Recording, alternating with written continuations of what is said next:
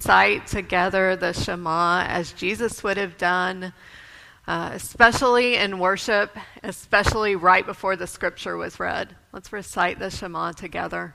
Shema Israel, Adonai Eloheinu, Adonai Echad. Hear, O Israel, the Lord is our God, the Lord alone.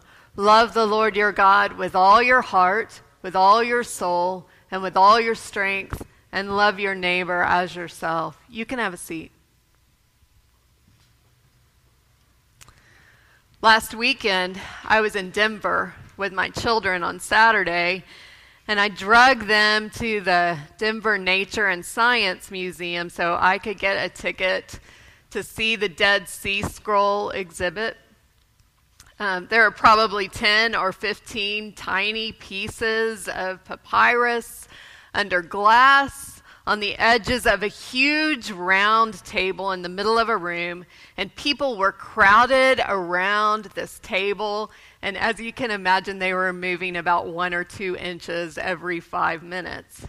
When I walked into the room, I spotted this small gap in the crowd, and I just jumped right into the circle to look down, and I saw the papyrus that had the Genesis flood story written on it. When I looked down, there was Genesis 7 and 8 written in Hebrew, exactly what you were talking about. I'm thankful to Daryl for preaching last week, and I am also very grateful for the round table of leadership that we have here. Our scripture passage is Genesis 9. I'm going to begin with verse 8, go through 17.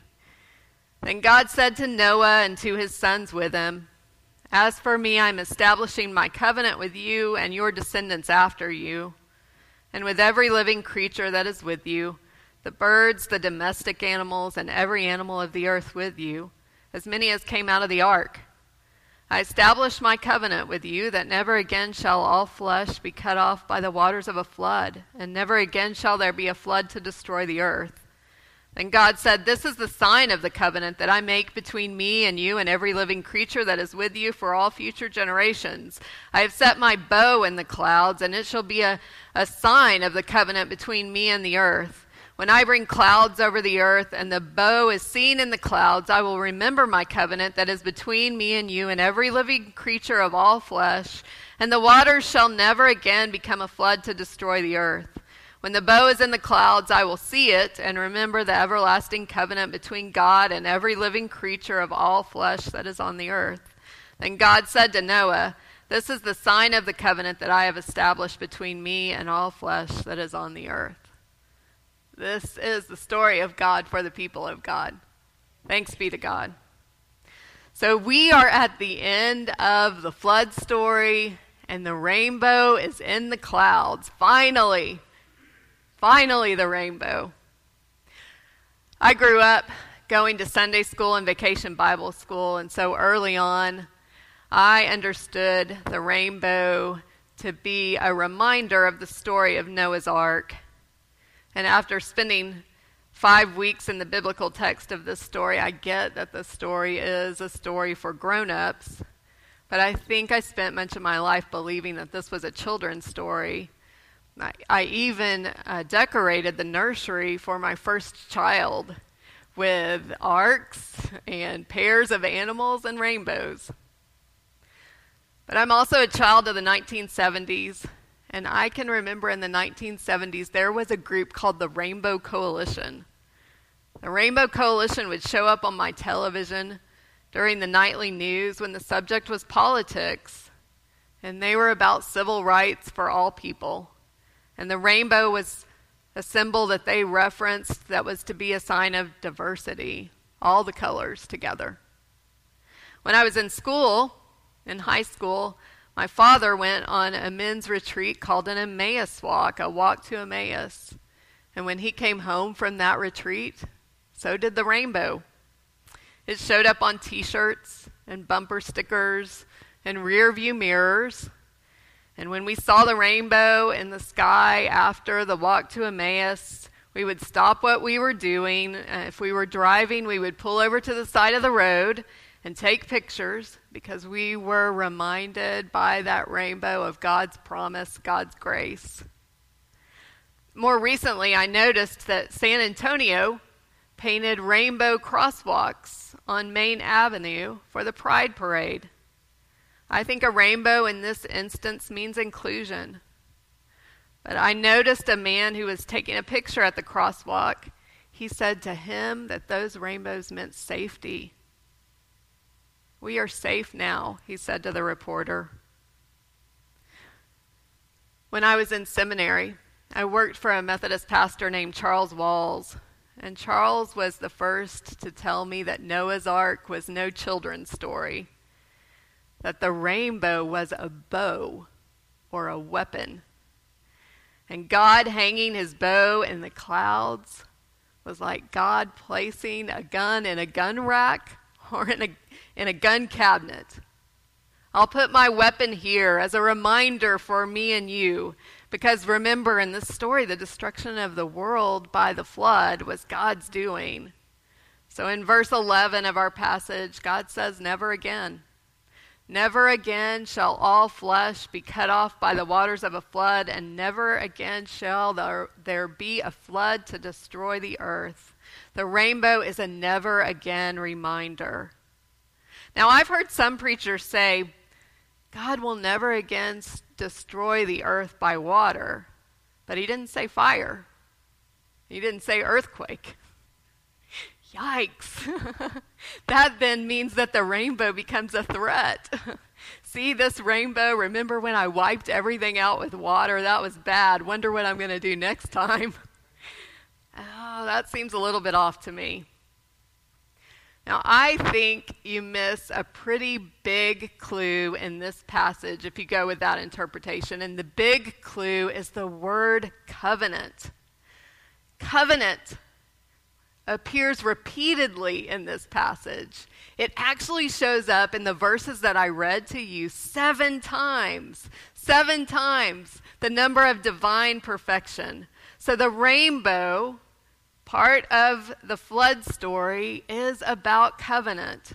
The rainbow is a sign of the covenant that God makes with the world. Like a wedding ring is a sign of a marriage covenant, the rainbow is the sign of the first covenant in the Bible.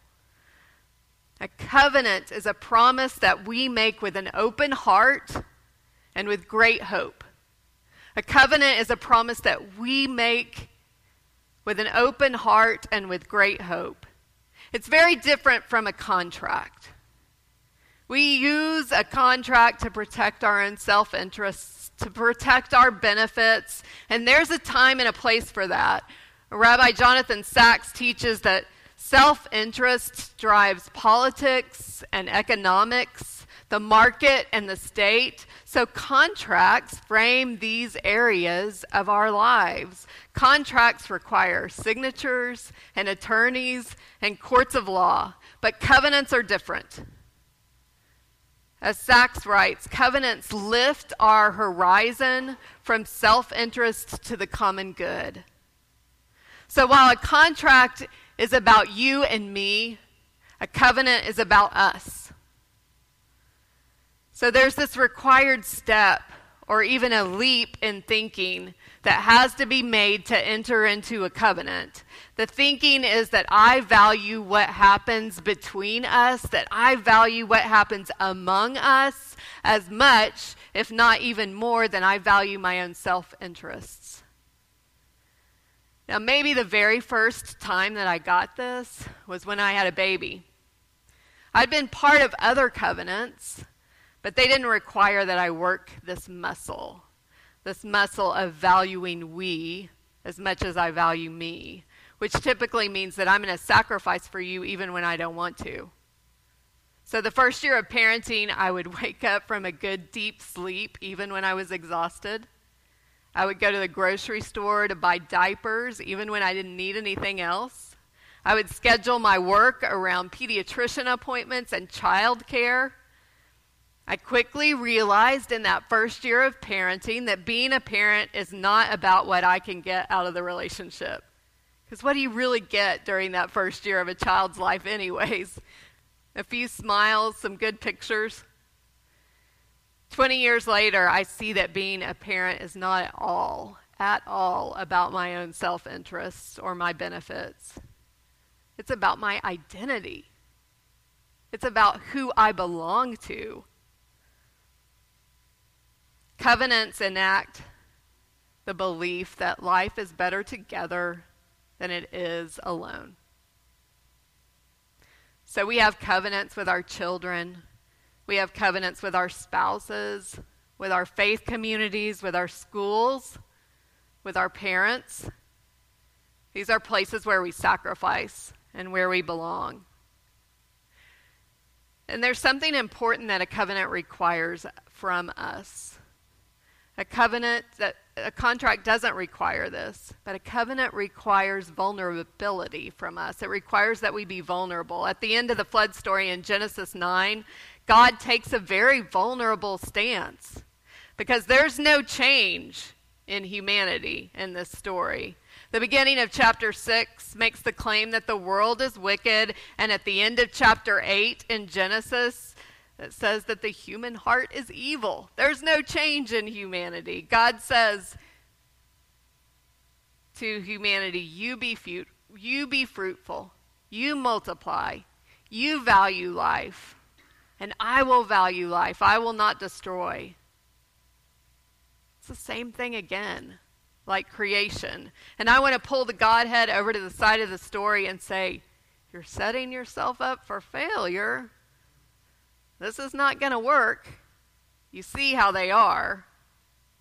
But I think God would say back to me, but I'm different.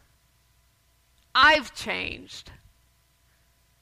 Old Testament scholar Walter Brueggemann writes that in this story, in the flood story, there is an irreversible change in the divine. Now God will approach creation with unlimited patience and forbearance. That's who God is at the end of the flood story, and it's who God is now. It doesn't mean that we can't destroy one another. We very well can, but that's not God's work. There's a lot of potential in a covenant. There's potential for disappointment. And I'm not a big fan of disappointment. It usually involves some miserable cocktail of grief and anger and sadness for me. I don't like disappointment. But disappointment has a way of showing me that the world is not all about me. It has a way of giving me a more accurate view of the world. Alain de Botton wrote an article for the New York Times in 2016 that was the most read article that year, and it was titled, "Why You Will Marry the Wrong Person." More people read that article than any other article in the New York Times that year, 2016. Why You Will Marry the Wrong Person. Botton says that we each have an array of problems that emerge when we try to get close to another person. And he suggests that a standard question when dating early on should be something like this. This is how I'm crazy, fill in the blank. How are you crazy? You see, when we're in casual relationships, when they threaten our flawed places, we blame and we run. It's harder to do that in a covenant. And interestingly enough, Alain de Botton claims that he could write follow-up articles that would be titled, "Why You Will Land the Wrong Job," "Why You Will Have the Wrong Child," "Why You Will Go on the Wrong Vacation," "Why You Will Pick the Wrong School," and "Why You Will Go to the Wrong Church." Essentially, we will all be disappointed in relationship. We have triggers that are set off when we are seen close up. And the solution then becomes generosity. It becomes generosity and a commitment. A commitment to negotiate the differences that we have. That's who the right person is to enter into a covenant with. One who is generous, and one who is committed to working through differences. And that's what we get from God at the end of chapter 9 in Genesis. We get generosity, we get compassion, and we get commitment. And so then the other thing that there's a potential for in a covenant is there's a potential for transformation. You see, I've lived long enough that I know I'm more likely to change in an atmosphere that's characterized by compassion and generosity than anger and demand. That didn't work very well for me. I've learned that. And that's what characterizes this first covenant in the biblical narrative. God brings compassion. God brings patience. God brings generosity. I saw an interview of Becca Stevens this week. She's the founder and director of Thistle Farms in Nashville. And she was asked in this interview, how far does love go?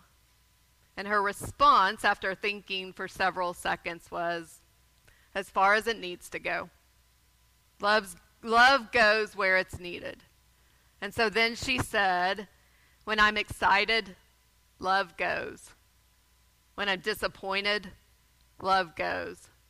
When I'm tired, love goes. Love shows up where it's needed, and that's where transformation happens.